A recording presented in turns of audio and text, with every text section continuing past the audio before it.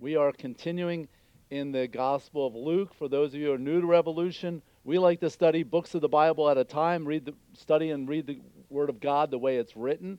And our scripture reader this morning is Lauren Lacqua. Welcome, Lauren. Glad you're here. All right. And you all follow along as Lauren reads God's Word for us this morning. In these days he went out to the mountain to pray, and all night he continued in prayer to God. And when day came, and he called his disciples and chose from them 12, whom he named apostles: Simon, who he named Peter, and Andrew his brother, and James and John, and Philip, and Bartholomew, and Matthew, and Thomas, and James, and the son of Alphaeus, and Simon, who was called the Zealot, and Judas the son of James, and Judas the Iscariot, who became a traitor. This is the word of the Lord. Thanks be to God. Don Wingett is a professor of astronomy at the University of Texas, and he has a fascinating testimony. I don't like to read long quotes, but this morning I hope you'll bear with me because it's a fascinating story. Don is the author of 334 research works with 7,625 citations and 3,742 reads. He grew up in church, but as a teen, he decided that God did not exist. He says, I started out arguing and then debating, and I studied the Bible quite a bit as a child. I knew Scripture, and that made me dangerous in debates. I had a list of 50 examples where I thought the Bible was contradictory that I would use. I would often bring these up and consider myself a fire-breathing atheist. My wife and I had 5 kids. She was a cultural Christian, and when I challenged her faith, she became an atheist. But sometime later, it became obvious to us that our 2 oldest boys didn't have any spiritual or moral compass. My wife and I spent a great deal of time talking and worrying about this. Neither of us gained a spiritual or moral compass at school. That happened by going to church in our childhood. Because of this, we decided that we needed to find some religion of the world and use that to guide our kids to get involved.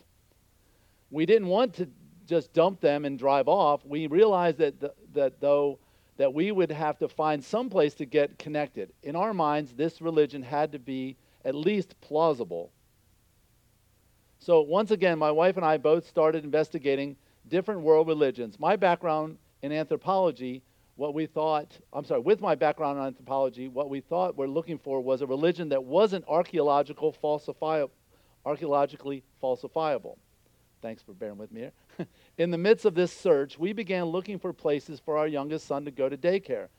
The only one we could find would take him was a Christian church.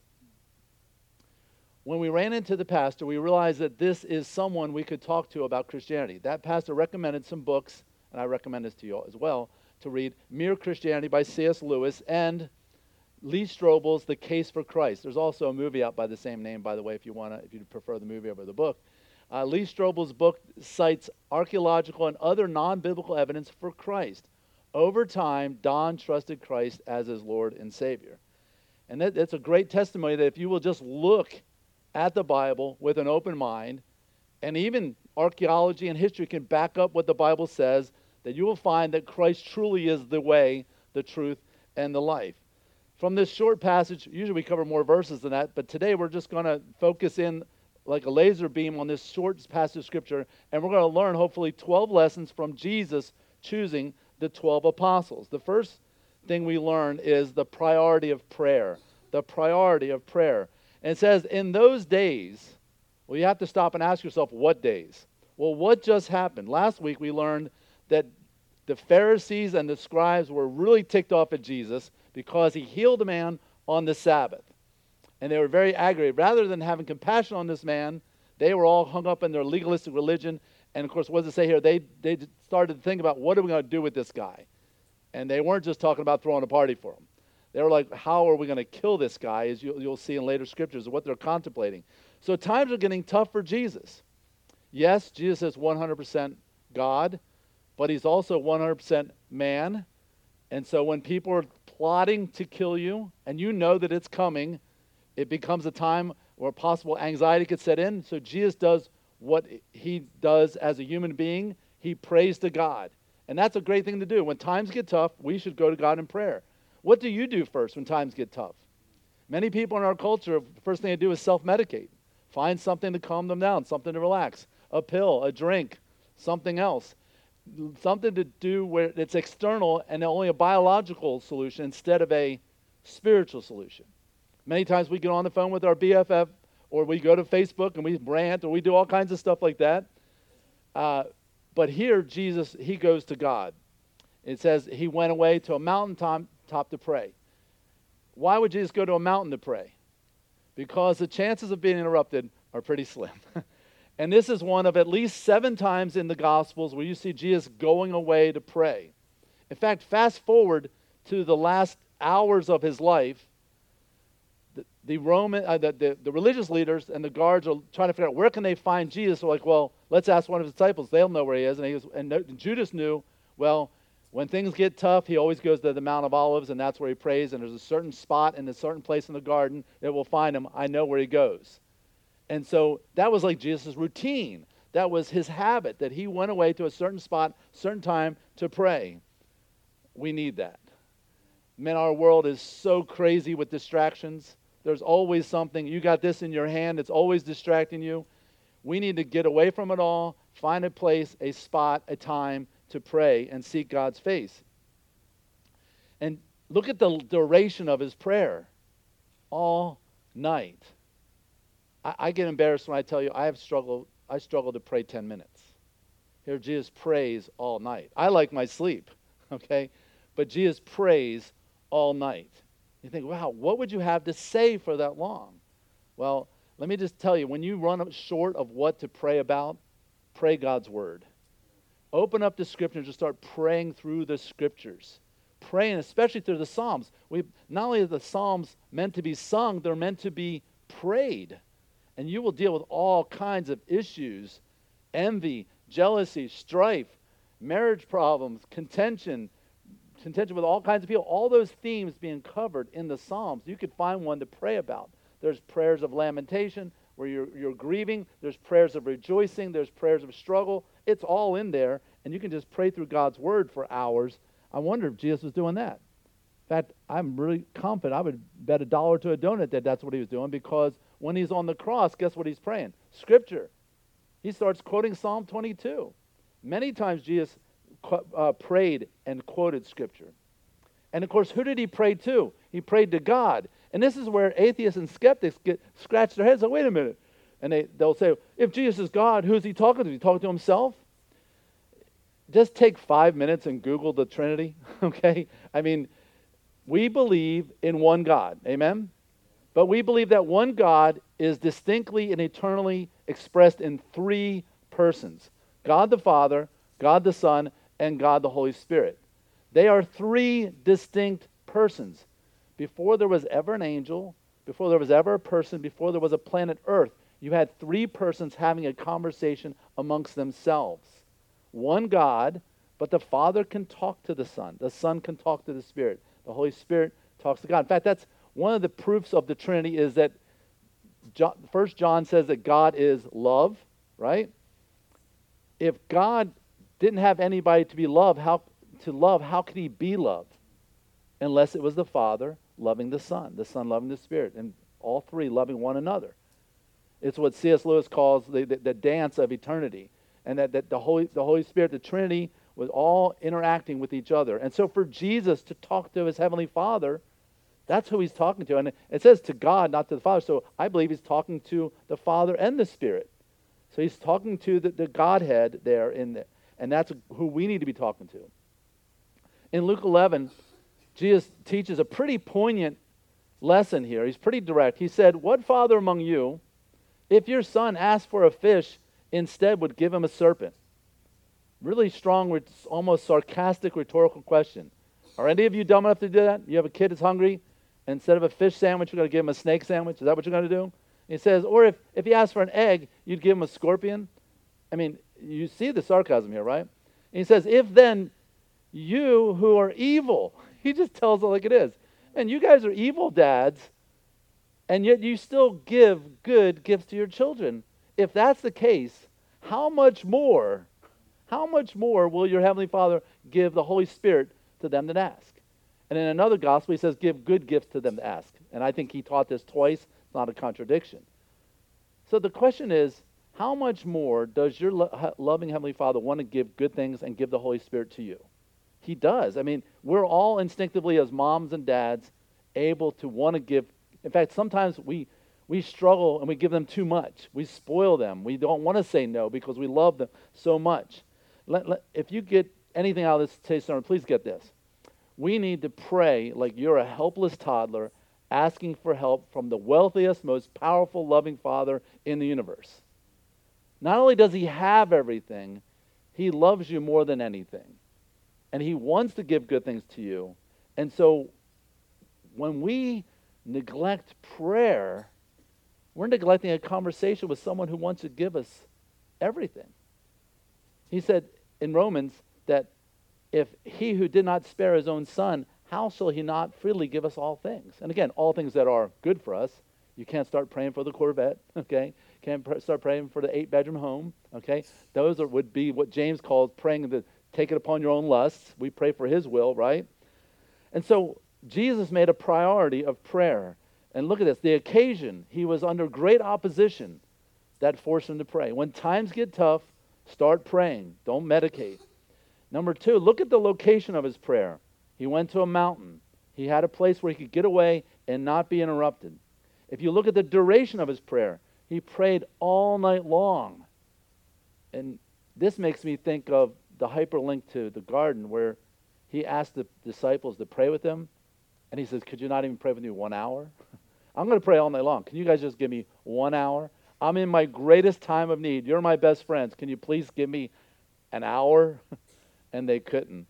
How many of you have started to put your head on the pillow and you start praying and then you fall asleep during your prayer? I can confess to that, right? But you know what? I don't think that's a horrible thing. How many of you have been holding a baby and you're having a conversation and the baby falls asleep right in the middle of the conversation? Do you as a parent go, you fell asleep while we're having a conversation? None of you would do that. Hopefully don't drop the baby. But I don't think our Heavenly Father minds that we fall asleep while he's holding us and we're talking to him. I think we can pray. You look at this, the direction of his prayer, it was to God, okay? We have access to that. And again, I confess to you often that I could study the Bible for hours, but prayer, it's a struggle for me. It's work, but we have to do it. The fervent prayers of a righteous man, what? Avail much. It accomplishes a great deal. So, just a throwback to your childhood here. Today's sermon is brought to you by the letter A and the number 12, okay? Here we go. Look at the significance of, he called 12 people. 12 is very significant all throughout the Bible. Jacob had 12 sons that became, as you know, the 12 tribes of Israel. Moses sent out 12 spies for the promised land. Elijah built an altar of 12 stones and called down fire from heaven. In the Bible, there's 12 minor prophets for the nations of Israel. There was 12 unleavened bread cakes placed weekly in the temple, the bread of God's presence. Jesus' first words were recorded at age 12, not a coincidence, as Mary and Joseph found him saying, I need to be about my Father's business in my Father's house. And when Jesus fed the 5,000, how many baskets were left over? 12. When Peter cut off the soldier's ear defending Jesus, Jesus rebuked him, saying he had the power to call down 12 legions of angels. By the way, I learned just this week that wasn't just some random number Jesus threw out. Jesus is the greater David, right? In the Old Testament, King David had 12,000 soldiers who took turns protecting him, one each month for the year. And if there was a national emergency, all 12,000 would come at the same time. And so Jesus is saying, hey, I'm even better than David. I could call it now. And we also know that one angel killed an army of 250,000? So 12 legions of angels, if you do the math, could kill 8 billion people. How many people are on planet Earth right now? A whole lot of things going on there. But anyway, the New Jerusalem has 12 gates and 12 foundations. The tree of life on the new earth will bear 12 manner of fruit, 12 different crops for each month of the year. It's just amazing what the number 12 means. So if Jesus prioritize prayer before making big decisions, how much more should we? You ever made a big decision without talking to God? Like, man, why did I do that? Man, I got 5 more years of car notes with this thing here. I wish I had prayed about that. There's all kinds of decisions that, your college. Don't just pick based on the best football team. And you just think that's silly. But every year, whatever college football team wins the national championship, their freshman enrollment goes up dramatically. Unless you plan on being the quarterback, I don't know why you would choose that college. You're not going to be on the team. And that people will make all kinds of decisions based on college with no prayer whatsoever. What about your marriage? Do you need to pray about that? Who you're going to marry? How to stay in your marriage? All those things. What about retiring? When you should retire? If you should retire? What are you going to do with your retirement? You have any big business decisions coming up? Pray about those things. Are you going to make a career change? Definitely pray about that. Are you looking to buy a new house? Again, I've had so many people come to me and say, I wish we had never done this. And it's like, did you pray about it? No, we just kind of rushed into it. Point number 2, or lesson number 2 that we learned from choosing the 12 disciples is when Jesus calls, we should respond. Jesus calls, we respond. And it says, and when day came, I think this literally happened, but I think it's also a metaphor. He prays all night when he's feeling opposition, but then daylight is coming because he's about to bring in the men who we call the light of the world. It says that he called his disciples. And you notice here that he called them out from a great crowd. Verse 17 we'll read later.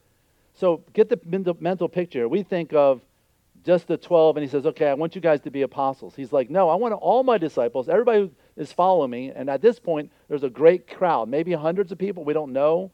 We know at Pentecost, there was 120 in the upper room called his disciples, which is 12 times 10, right? And so here's maybe a crowd of hundreds. And he says, okay, I want you. He's picking out from the crowd the 12. He chose them from the crowd. Romans 8:28, many of you know this by heart. And it says, and we know, God's people know that all things, all circumstances, good and bad, work together for good to those who love God and to those who are called according to his purpose. I want you to notice the priority and the order that's set forth, demonstrating the priority. Loving God and being called. Loving God and being called. A lot of people want God to call them without loving God. God says, no, you love me, then I call you. And his disciples, he had been discipling for a while before he called them, some to be apostles. So this emphasizes lesson number 3. Relationship first, and then responsibility follows. He appointed the 12, whom he also named apostles. Why did he do that? So that they might be what? With him. Okay, that's important. He wants that relationship here. He's not just delegating jobs with no relationship. Many of you have employers, bosses, and you may not have a great relationship with her. You just listen to what she says or what he tells you to do. But Jesus is not doing that here. He's like, I want you to be with me. And the word with here means in relationship with. I want to have a relationship with you, and then I can send you out to preach. They needed to have that relationship. In fact, in Acts chapter 4, verse 13, this is elaborated on. This is now, when they saw the boldness, this is the Sanhedrin, they saw the boldness of Peter and John and perceived that they were uneducated, common men. They were astonished. And they recognized that they had been what? With Jesus. With Jesus. One of my prayers as your pastor is that when I preach to you, that maybe it shows that I studied, okay, great. Maybe it shows that I have an education, maybe, okay, great. But my heart's desire more than anything is that you say, wow, he spent time with Jesus. That I'm spending time with him, getting this message from him for God's church at the time that the Lord's church needs it. And that should be the reflection of all of us. That people can say, wow, there's something about him, there's something about her. They've obviously spent time with the Lord. We often become frustrated in or fail at sharing Jesus because we have not spent time with him first. You're not going to know all the apologetics and all the arguments to share with an atheist or a skeptic or somebody of another denomination or another religion. But if you spend quality time with your Lord and your Savior, it's just going to shine. Okay? You know how Moses, when he came down from the mountain with the 10 Commandments, his face glowed, right? We need to be glowing, maybe not physically, but spiritually, because we've spent time with him. Lesson number 4 is followers make the best leaders. Followers make the best leaders. And again, I've had this really small on purpose because I want you to see how many times in the gospel Jesus said, follow me. The yellow letters are when he said, follow me. And he said this not just to the 12, he said this to all kinds of people. And there's some people that could not take the challenge. Remember the rich young ruler? He said, I can tell your idol is your wealth. So you need to sell everything you have and follow me. And what does the Bible say? It says he went away sad because he had great possessions. But Jesus invited a lot of people to follow him. But here's the thing. Jesus does not follow us. We live in a world where we create God in our own image rather than realizing we're created in his. And we want a Jesus who's basically a Santa Claus. If you'll do this, this, and this, and this, then I'll follow you. Jesus doesn't follow us. We're called to follow him. I wish I had $1 for every person who told me, I used to be a Christian, but I asked God to heal my grandmother of cancer, and he didn't. And I just, if he can't do that for me, then I won't follow him. So he's your butler? He takes orders from you? You don't trust him that the good and the bad can all work together for good? We live in a culture, we want God to do what we say and our bidding. Number 2, Jesus doesn't follow the crowd. You see, that's very obvious as the weeks will go on in his ministry, and he becomes less and less popular. In fact, at one point when the crowds were growing after feeding the multitudes, the crowds were growing, and Jesus preached one of his toughest sermons ever. He said, unless you eat of my flesh and drink of my blood, you'll have nothing to do with me in the kingdom. And they're like, what is this, cannibalism? What is this? And then they all just went away. And he looks at the 12 and he goes, are you guys going to go away too? I mean, he's like, he doesn't care if they all do. He doesn't say, hey, would you please stay? He's like, are you guys going away too? He opened the door and said, okay, anybody else want to leave? And of course, Peter, who sometimes is known for sticking his foot in his mouth, sometimes he says great things. And he says, Lord, where would we go? You alone have the words of eternal life. And so Jesus doesn't follow the crowd. Neither should we. Okay? Most often, the crowd is wrong. Not always, but most often the crowd is wrong. Don't worry about that peer pressure. And I'm not just talking to teenagers. We do it as adults as well. Lesson number 5, small groups are powerful. Jesus could have called 100. He could have called whatever number. He chose a small group of 12 to turn the world upside down. It says, and when day came, he chose 12. Okay? Let's look at this real quick. Small groups, we do that in our church, and we have greater discussions. It's so interesting that when you're in a group of 16, 20, you're not really as open about your feelings or experiences or your struggles as you are with a group of 4 or 5. We see that small groups can provide very godly friendships. We like to have friends in the macro, but we also need friends in the micro. Small groups can provide accountability. You're struggling with something, pornography, gossip, coveting. You could share that with someone in a small group. Say, hey, man, I'm really struggling with this. Would you hold me accountable? And then on Wednesday, get a text saying, how you doing with that issue? I'm praying for you. That's the kind of accountability that we need for one another. Small groups provide help when life gets difficult. I think one of the healthiest things that happens is when someone dies, when someone is in the hospital, before they even hear from their pastor, they hear from their small group. That's an amazing thing when it works that way. Small groups also provide seeing God and his word from a different angle. Man, many times with many of you in a small group, you've taught me because you read the word from a different angle. You see things in a different light from your own personal experience. Also, small groups provide praying in numbers. We're supposed to pray one for another. Acts chapter 1, verse 14 talks about praying in one accord. Okay? Last night I was going for a walk and I was just praying. Usually I'll listen to a podcast, but I just thought, no, turn it off. Let's just talk to the Lord. I'm by myself, and I went for a walk. I was talking to the Lord maybe 20 minutes on this walk. And then I decided I'm going to call a friend. And I asked this friend to pray for me. Because, not that talking to the Lord wasn't enough, but I thought, you know what? The Bible says the fervent prayers of a righteous man avail much. So if God wants me to do that, I will. And I asked this person to pray with me and for me. And then, best of all, small groups and provide encouragement. It is really hard to be discouraged and depressed when you're around friends. And yet, you know what happens? When you feel discouraged or depressed, you know what Satan says? Just stay home, turn off the lights, sit in the dark, be alone, don't do anything. And those are 3 lies. Get up and do something. be with friends, and get out in the daylight. All three of those are proven to make depression go away. And Satan will lie to you and tell you to stay home and just do nothing and stay away from people. It says also, so he used the word disciples, and he also named them apostles, okay? So a lot of people were disciples, but not everyone was an apostle. So let's talk about that, because there's a lot of confusion in the 21st century about what is an apostle and what the qualification is. And I'm not going to give you my opinion. Let's see what God's word says. In Acts chapter 1, verse 20, when Judas had committed suicide, they were looking for a replacement. And they even said, hey, we saw this coming, because he quotes from the Psalms, it's written that he would go away and let another one take his office, talking about Judas. So they knew this. They were putting the pieces of the puzzle together after the fact. And in verse 21 it says, one of the men who have accompanied us, this is the first qualification, someone who's been with us as a disciple following the Lord, and here's the time period, during all the time that Lord Jesus went in and out among us, and watch this, gets even more specific. This person, this next candidate, has to be from the beginning of the baptism of John until the day when Jesus was taken up from us. Anybody meet those qualifications? That's what they're looking for.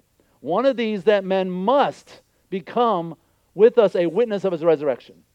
To be an apostle, you had to be there at the beginning of the ministry of the baptism of John to the resurrection, and you had to be an eyewitness to the resurrection. He said that must be the qualification to be the next apostle. And they put forward two guys who fit those qualifications, Joseph and Barsabas, also was called Matthias and more commonly called that. 1 Corinthians chapter 9, Paul's writing a letter to the Corinthians saying, you know that people in your church are saying I'm not really an apostle because I wasn't with all them at that. And he says, you know what? Haven't I seen the Lord? I saw the resurrected Lord on the road to Damascus.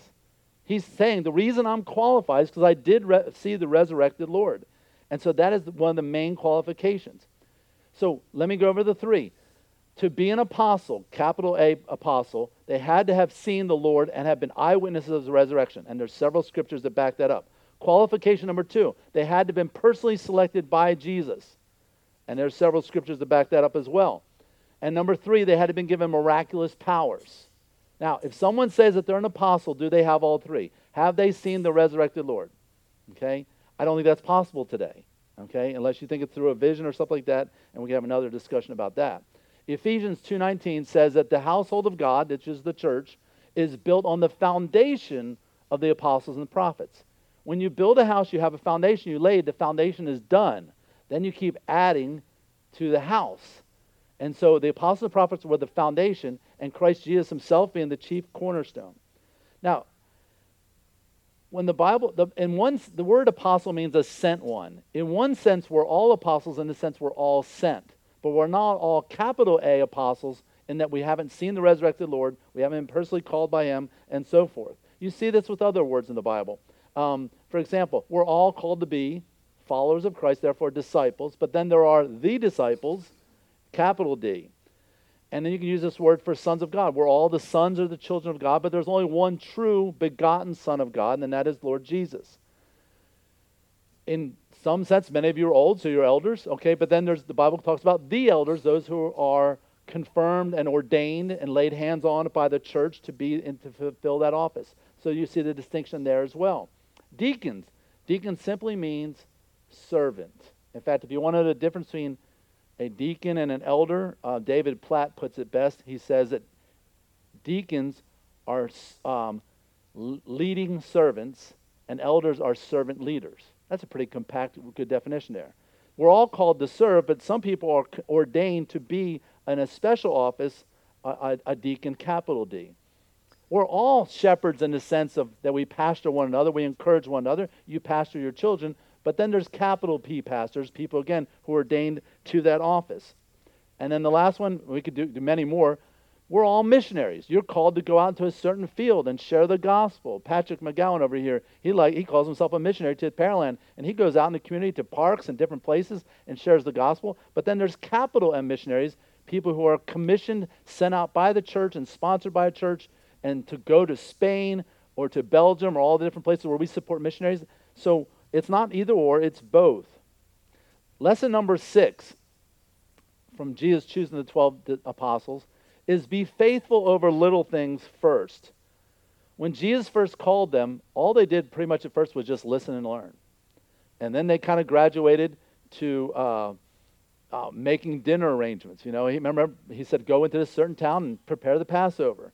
And then he said, I want you to get things ready to pack and for travel. In fact, in The Chosen, which we've referenced several times, this is played out very well. They're wondering why they're doing these menial jobs and when they'll get to do the big things. They were also given responsibilities to get a boat ready for teaching. They were also responsible for delivering messages to different towns. And then they've also passed out food when he fed the multitude twice. And then later, after they served in these small things, they were graduated to bigger things. Then they started preaching. He sent them out 2 by 2. And they were doing healing and miracles. And they were casting out demons. And they were doing all kinds of other miracles. But they had to do the little things first. Jesus said, be faithful over that which is least. I'll make you ruler over much. We don't like that. We want to be in charge right away. We want to graduate to the top and be in charge. But 1 Timothy, Paul told Timothy, a young pastor, don't lay hands on, don't ordain a deacon, an elder, or a pastor, or a missionary on anyone quickly. You know, you can have a new believer that's ready to go and they got the enthusiasm, but they've only been a Christian for a few years, or you've only known them for a few months. And Paul's saying, like, no, take your time. Our practice in this church is when we set aside someone to be an elder, they have a year of observation. And it's not just the elders observing, it's the congregation observing and watching their life to see, hey, are they the real deal? And then after that time, we would ordain them to that office. Being in a hurry can get you in trouble, okay? Matthew 25 says, you have been faithful over a few things, I'll make you ruler over many things. And he used that model on the apostles. Number 7, celebrate the differences. Man, what a diverse group of people Jesus called. And that may be too small to read, but Simon, Andrew, James, and John were all fishermen. Philip was probably a tradesman, we're not sure. Bartholomew might have been a fisherman, we don't know. Thomas, same thing. Matthew, though, we know for sure he was a taxman. James the Greater was also a tradesman. Thaddeus was a tradesman. Simon was a zealot. In other words, his job was to kill Romans. His job was to cause a revolution to come about. And he walked away from that lifestyle. And, of course, Judas Iscariot had a financial background of some kind because they made him the treasurer. These guys from all different aspects. In fact, you contrast 2 people. Matthew, a tax collector, working for the Romans. Simon, a zealot, working against the Romans and killing them, okay? And they both left those careers to be together. I'm sure they had some really interesting conversations, okay? And I'm sure there may have been even some hostility there because of that. And then you got Judas, who's in his own world, but yet he fooled the 12. He didn't fool Jesus. Jesus chose him knowing what he would do. You talk about Romans 8:28, all things working together for good. Jesus chose the guy who would turn him over to be murdered. Think about that. And God could choose people amongst us. They're like, why? Why did they even join our church? Why is that? God knows what he's doing. He adds us to the body as it pleases him. Every New Testament church was the following here, ethnically diverse, everyone. There wasn't the white church, the black church, the Chinese church, the Korean church. You didn't see that at all in that. You didn't have a Gentile church, a Jewish church, a Roman church. You saw the people mixing together. You saw in the New Testament church former slave owners sitting next to their slaves. You saw people who used to be prostitutes sitting next to people who have grown up in the temple, in the synagogue. You saw all kinds of people, and it was very ethnically diverse. It was also economically diverse. You had very rich to very poor. It was educationally diverse. Is it interesting that Jesus chose mostly fishermen to be uneducated, and yet when they went around the world preaching the gospel, but then God used Paul and Luke, who were doctors, who had multiple PhDs on today's equivalency, and they wrote the bulk of the New Testament. Paul and Luke wrote more than all the others combined. It's interesting how God used both to spread the gospel. They were diverse in ages. John was very young. Others were very old. They were very diverse in their backgrounds. So this tells us we should not look for a church or a small group where everyone looks and thinks like you do. Okay? We need people from all walks of life, from all different Skin colors, backgrounds, levels of education, economic diversity, all those things. That's what we should look for in a small group and in a church as well. Lesson number 8. There's a place for everybody, and everybody needs to be in their place. Again, I don't expect you to be able to read all this, but every listing of the 12 apostles in the New Testament, Peter's always ranked first. Okay? Jesus said to Peter, upon this rock I will build my church. It was Peter that made the great profession that you are the Christ, the Son of the living God. Even though Peter had his ups and downs, and he had a serious down when he denied the Lord. And how many times, people, did he deny him? 3 times. You know, in theology and in baseball, 3 strikes you're out, okay? But Jesus said, no, you're not out at my game. I'm going to still let you play. You're still at bat. You're still going to be able to do my will. And I'm sure Peter was like, really, me? I denied you as they're killing you. I said, I don't even know the guy. Can you imagine how much that hurt Jesus? Because it says that when Peter said that for the 3rd time, Jesus looked at him. Can you imagine making eye contact with the Savior and you just denied him? I would be devastated for life. And yet Peter gets up at Pentecost and just thunders the gospel. Shame, without any shame whatsoever, boldly. What was the difference between being scared to tell a little girl you know Jesus and now preaching in front of a multitude and saying, I don't care, kill me if you want to? The Holy Spirit. That was the difference between then and Pentecost. And Peter's always listed first. Judas is always listed last. Okay? This is not a coincidence. The others are mixed up in between. But there's a rank and there's an order there for everyone to have a place in God's church. In fact, Paul says it really well in Ephesians. He says the whole body, the body of Christ, the church, joined and held together by every joint with which it's equipped, when each part, each body part is working properly, makes the body grow. When we work together properly, we need each other. When we do that, the body grows, not only spiritual maturity, but numerically, so that it builds itself up. How? In love. Love is the engine that gets the things going so that we grow spiritually. Number 9, if you're called by the Lord, you need to prepare for trials and tears. Okay? I told that to Jaime and Sophia after their baptism, and they've been through the mill. Jaime's had a very rough week, and they've just had a really difficult time, and that happens a lot. When God calls you to something, expect things to be trials and expect there to be tears. Consider Andrew. He was crucified for preaching the gospel. Consider Bartholomew. He was beaten almost to death and then crucified. How about James, the son of Alphaeus? There was 2 James, right? He was stoned to death. And then the other James, the son of Zebedee, he was beheaded. How about John? Well, no, probably nothing ever would have happened to John. He was Jesus' best friend. Well, they boiled him in oil. And somehow miraculously he survived, and they exiled him to the Isle of Patmos. There was 2 Judases. The one that was not Iscariot, he was stoned to death also. Matthew, the tax collector, former tax collector, was speared to death. That would have been brutal. Peter, the leader of the church, crucified upside down because he said, I'm not worthy to be crucified upright. So he, at his own request, asked to be crucified upside down. Talk about boldness in the face of death. Philip, he died crucified as well. Simon, the other Simon, was also crucified. Thomas, he was speared to death as well. Matthias was stoned to death. How did it work out for them? People say, if you follow God, Christ, you are just nothing but blessed. Nothing but blessed. You rebuke all those other things in your life, and nothing bad will ever happen to you. Can you say you followed the Lord more closely? You've done more for Jesus than these men? And look how it turned out for them. They lost everything. Many of them lost their families. They lost all kinds of things. Atheists and skeptics will say, the apostles made up the resurrection to gain power and wealth. They put them in a situation where they were the oppressors and other people were the oppressed, and they used religion to dominate them and give themselves power. I can come up with about 1 million different better plans than what they came up with, okay? This is the most ridiculous argument. And they will say, Jesus was just a teacher, but after a few hundred years, the Council of Nicaea decided Jesus was God. then what did all these guys die for? Just a man?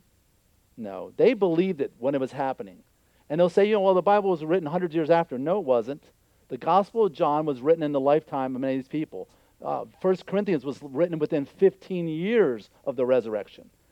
And that's why Paul names so many people by name, because if you don't believe me, check with this person.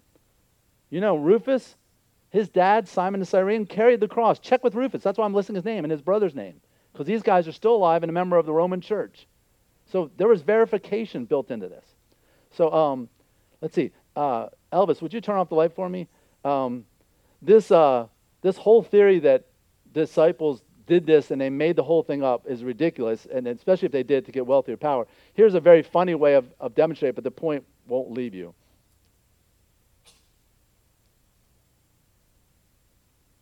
Here we go.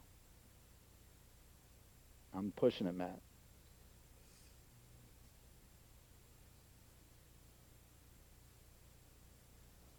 Not there? Not working. Okay. If you find it and we show it later, great. If not, we will move on. Okay, sorry about that. Live by technology, die by technology, right?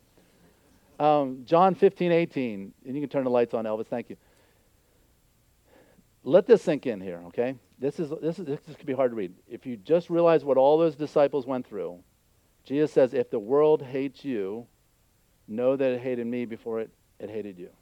Okay? Do not think I can be Christian and popular with everybody.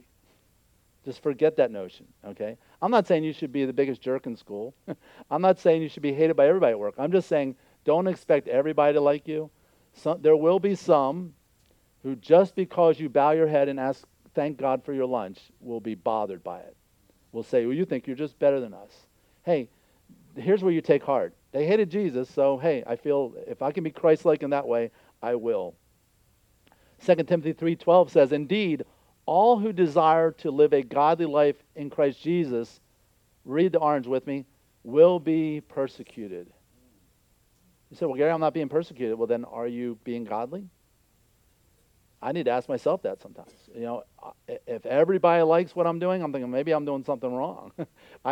If we are going to be godly, you're eventually going to be persecuted. Now, in America, it's not near as much as everybody else in the world, unfortunately, for better or for worse, but it's coming. Number 10, you have to realize being called by God, it's not about recognition. It's not about recognition. You read about James, Thaddeus, and Simon, the zealot. You see next to nothing mentioned about them in the Bible, but they left careers where they got lots of recognition. And now they're getting very little in the Bible. 1 Peter 5:6 says to humble yourself, therefore, under the mighty hand of God, so that at the proper time he may exalt you. The only way you're going to get recognition is when you humble yourself, when you don't care what people think about you. You try not to take credit for things. You just give credit to God and let him be the one that exalts you. Lesson number 11, the word over wonders. The word over wonders. I'm thankful that we have a supernatural Bible and we have a supernatural God who performs wonders, but he says the priority is the word of God over wonders. Watch how the scripture backs this up. In Mark chapter 3, verse 14, it says, and he appointed 12, whom he also named apostles, so that they might be with him, and he might send them out to preach and have authority cast out over demons. Notice the order he put in. Preaching was the most important. Casting out demons was just confirmation that, hey, my message is true. Remember, Moses comes to Pharaoh with a message, and he's like, why should I listen to you? Supernatural snake. Oh, okay, maybe I should listen to you. You see? And you saw that the signs and wonders were confirmation in the book of Acts of the message. That's always the important priority. In Luke 10, it says, behold, I have given you authority to tread on serpents and scorpions. This is when he sent out the 72 by 2. And over all the power of the enemy, and nothing shall hurt you. Nevertheless, do not rejoice in this. Don't get too excited about the miracles. Okay, enjoy the miracles. I'm the one making you do them. Okay, but don't rejoice in this. If you're going to pick something to rejoice in, rejoice that the spirits are not. Don't rejoice in the fact that the spirits are subject to you. Rejoice that your names are written in heaven. Now, some people may have certain spiritual gifts where they can do amazing things, but not everybody's called with the same gifts. What we all should be excited about is, I'm a child of God. My eternity is settled. It's a done deal. I am eternally secure in Christ because of what he did on the cross. He said it's finished. That's what I'm excited about. Any other supernatural things that he does through me, in me, or around me, that's great. That's icing on the cake. But the biggest thing to be excited about is that your name is written in heaven. Matthew 12, verse 39 says, but he answered and says, an evil and adulterous generation seeks for a sign. You ever hear people say, well, if God would just come down and do this, I'd follow him. It's saying, you know what, you just need to believe his word. People always seeking for a sign. Jesus says, I'm not even giving you one. In fact, here's the best sign I can give you. No sign will be given except the sign of the prophet Jonah. How many days was Jonah in the belly of the whale? 3 days and 3 nights. Jesus says, you want a sign? I rose from the dead. So if somebody says, I don't believe the Bible, or if God wants me to believe, let him follow, have a miracle, whatever. There is a man who claimed to be God who said, I'm going to die on a cross, and in 3 days I'm coming back. And he did it. There's your sign. That's what you need. And people say, well, if they saw a miracle, they'd believe. Remember the rich man in hell said, Father Abraham, please send Lazarus back to my brothers. I don't want them to come to hell. Please send them back. And Abraham said, no, they have Moses and the prophets. They have the Bible. Let them read that. And he said, no, surely if somebody comes back from the dead, they'll believe. Then they see a miracle. He said, no, if they won't believe Moses and the prophets, they won't believe if someone rises from the dead. So don't always look for a sign or a miracle. You've got God's word. And then last point, number 12, impact your world. That's what they were called to do, and that's what they absolutely did. The book of Acts says they turned the world upside down. Mark 16 says, and after he appeared to the 11, why is it 11? Jesus is gone, okay. And then he said to them, go into all the world and proclaim the gospel to the whole creation. When you look at maps of the world and you see where the disciples went, according to history and tradition, they did that. These 11 guys plus Matthias making 12, look how fast they traveled in less than a century and spread the gospel. Today in southern India, there's still a whole sect of Christianity called the churches of St. Thomas. Thomas the Doubter went all the way down to the southern tip of India. And in southern India, they're more Christian, where in the northern part, they're more Muslim. But you see how the gospel spread so rapidly. And give them credit. No internet, no publishing, no book printed press, no telephone, no airplanes, no cars. On foot, this is where the gospel spread. It's amazing. If you look at Islam and how it's spread, here's where Islam is dominant. Still pretty much within the area that it started. When you look at Buddhism, where it started and where it spread, it's hardly spread at all. But you look at Christianity, where it's the most dominant, it's all over the world except in those other areas. And it exists in those other areas, it's just not as dominant. I think the disciples did a pretty good job, wouldn't you say? So what is this gospel that the disciples gave their lives to spread around the world? They literally died for this. Here's the gospel. Paul explains it in 1 Corinthians 15. He says, now I would remind you, brothers, of the what? The gospel. I preached or proclaimed it to you, which you received, in which you stand, and by which you are saved. So if you don't know the gospel, you can't be saved. Here he's saying, here's what the gospel is. For I delivered to you first of all, everybody give me a number 1, of first importance, that which also I received, that Christ died for our sins in accordance to the Scriptures. He not only died for us, he did it fulfilling hundreds of prophecies in the Old Testament. Okay? Then, number 2, give me a 2, that he was buried. And why is that significant? I believe that the picture here is he took all his sins upon himself on the cross and that he buried them. Not only was he buried, but your sins were buried with him. And then number 3, give me a 3. Guys usually do this, okay? And he was raised on the 3rd day. And again, according to the Scriptures, the Bible predicted that he would rise from the dead, and he fulfilled it. Let me ask you a question. Do you believe this? I think we'll skip the video. I'll send you out the link to it later. You'll have a good laugh, but we'll skip it for right now. Let's bow our heads and pray. Father, we are thankful for the gospel. We are thankful for the 12 that you sent around the world to proclaim the gospel, along with several other hundreds of disciples that helped them spread the word. Lord, it's spread by word of mouth. And Lord, today we can use all kinds of tools, printed page. We can use the internet. We can use social media. And those are all great. But word of mouth, I believe, is still the best way, because that's how you did in the first century. I pray that you'd help us to open our mouths and share the word. Father, I pray right now for one who doesn't know you as Savior, and they've heard the gospel here today. I pray that they would repent of their sins and give their life to you because you gave everything for them. I pray that they would receive the forgiveness that you offer because of your cross. And I pray, Lord, as we move into communion, that we remember that cross and how much you loved us. In Jesus' name. And all God's people said, amen. If you have questions about becoming a Christian, there's my cell phone number. I'd love to have a conversation with you, whether you've heard this for the first time or you've grown up in church. We're going to do a question and answer session right now. Chenda, would you be glad to help me with that? All right, so text your question into that number right there. Even if you're watching online, you can join us with that. It looks like we have a few. We'll go through it quickly here. How are you doing this morning, Chenda? There you go. We turn this. There you go.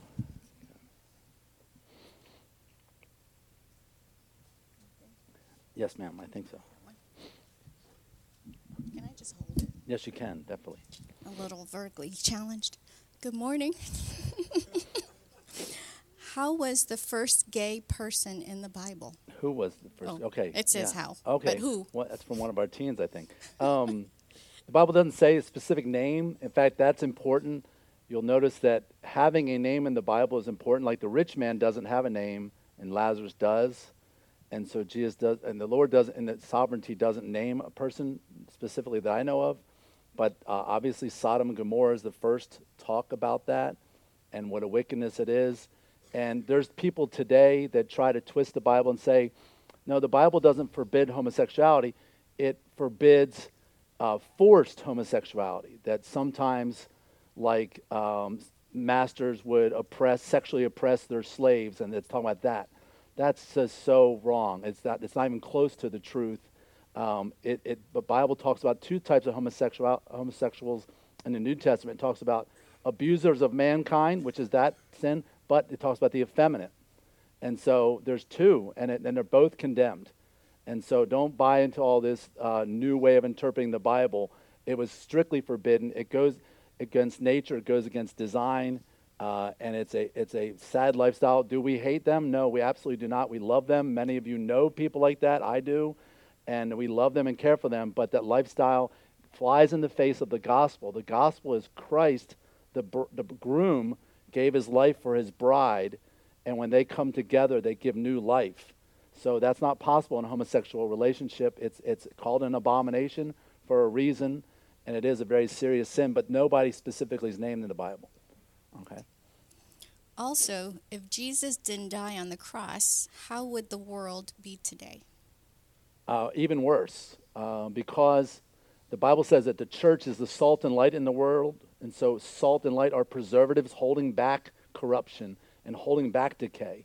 In fact, when the rapture takes place and we're taken out, okay, the Bible says that all hell breaks loose because our influence is taken out. Not only, and then of course, then there's the 7 seals and the plagues that go with it, but the world would be a much worse place. And let me give you a really quick historical example. I love history. The island of Hispaniola, which is like about 210 miles south of us, on one side there's Haiti, on the other side there's the Dominican Republic. At one island, identical resources, identical people, everything's the same, but one side was settled by the secular French, who were atheists, and the other side was settled by the Spanish church, the Roman Catholic Church, taught the 10 Commandments, not endorsing Catholicism, but they at least grew up in church learning the 10 Commandments. Visit that island, it's night and day. Haiti, in fact, if you go to donate blood, they'll ask you, have you visited the island of Haiti? Have you visited Haiti? Just being there means you're at risk. The other side of the island, again, it's still third world-ish, but it's much, much better just because of a few hundred years ago, one side of the island was taught Christianity, the other side was taught there is no God. And look at the voodoo on one side and look at people being decent to the other on the other side. Muslims believe Jesus was a prophet. Do they believe he rose from the dead based on the eyewitness testimonies? No, they do not. Keep in mind the Quran was written 500 years after all of this, okay? And yet, Muhammad said to Christians, you are people of the book, read the book, and you can trust the book because Allah gave you the book. But then Muhammad will say, well, the Bible isn't true. But Muhammad said it was, okay? But they believe that God, if he had a son, would never allow his son to be crucified. So at the last minute, Allah put a substitute on the cross instead of Jesus to spare him. So therefore, since there's no death, there's no resurrection. But we know Jesus is not just a prophet, he's the prophet, and he was the Lamb of God, as we just celebrated. And Islam does not believe that. Islam believes a lot of things that are just not right. Look at when in one of the surahs, it endorses rape. It says you can have 4 wives. There's a lot of things that just totally demean women, okay? And there's just all kinds of things that go wrong. It's a very bloody religion. They'll act like it's peaceful today. I have several friends that are Muslim, and they're of the peaceful kind, but you got 22% of the world that is Shia Muslims, and they are the radical, violent kind. And you're talking 22% of 1 billion people. It's no small sect. They can talk about some Christians being violent. You're talking like one kook here and there that's crazy. We're talking, 22% of 1 billion people. I don't know what the math is on that. I guess 220 million, right? Okay, that are radicalized, that believe that Israel does not have the right to exist, that they should be driven into sea, and every last Jew should be killed. And they believe this. They're very radical about Christians. And then Muhammad said that anybody who will not convert should be put to the sword. That's their Quran. Should we pray to the Father, the Son, or the Holy Spirit? Primarily to the Father, because that's how Jesus taught us to pray. When the disciples gave that specific request, Lord, teach us to pray. And he said, okay, here's their template. Our Father who is in heaven. So here's the pattern that you see through the New Testament. Praying to the Father in the name of Jesus in the power of the Holy Spirit. Now, is it wrong to talk to Jesus? No, it's not wrong. Is it wrong to talk to the Holy Spirit? No, it's not wrong. But Jesus said, talk to the Father, and the Holy Spirit said, hey, those two are the heroes. I'm just the spotlight in the background. He likes to be in the background. He's the humble guy, okay? But he's still a person. He's still God. But he points to the other two. So primarily to the Father. But again, I pray to all three often because I believe in a Trinitarian God, and they're persons, and this person should talk to this person. So any other questions? Okay, great. All right, let's stand, and we'll be dismissed in prayer. All right. Patrick, would you word our prayer for us this morning?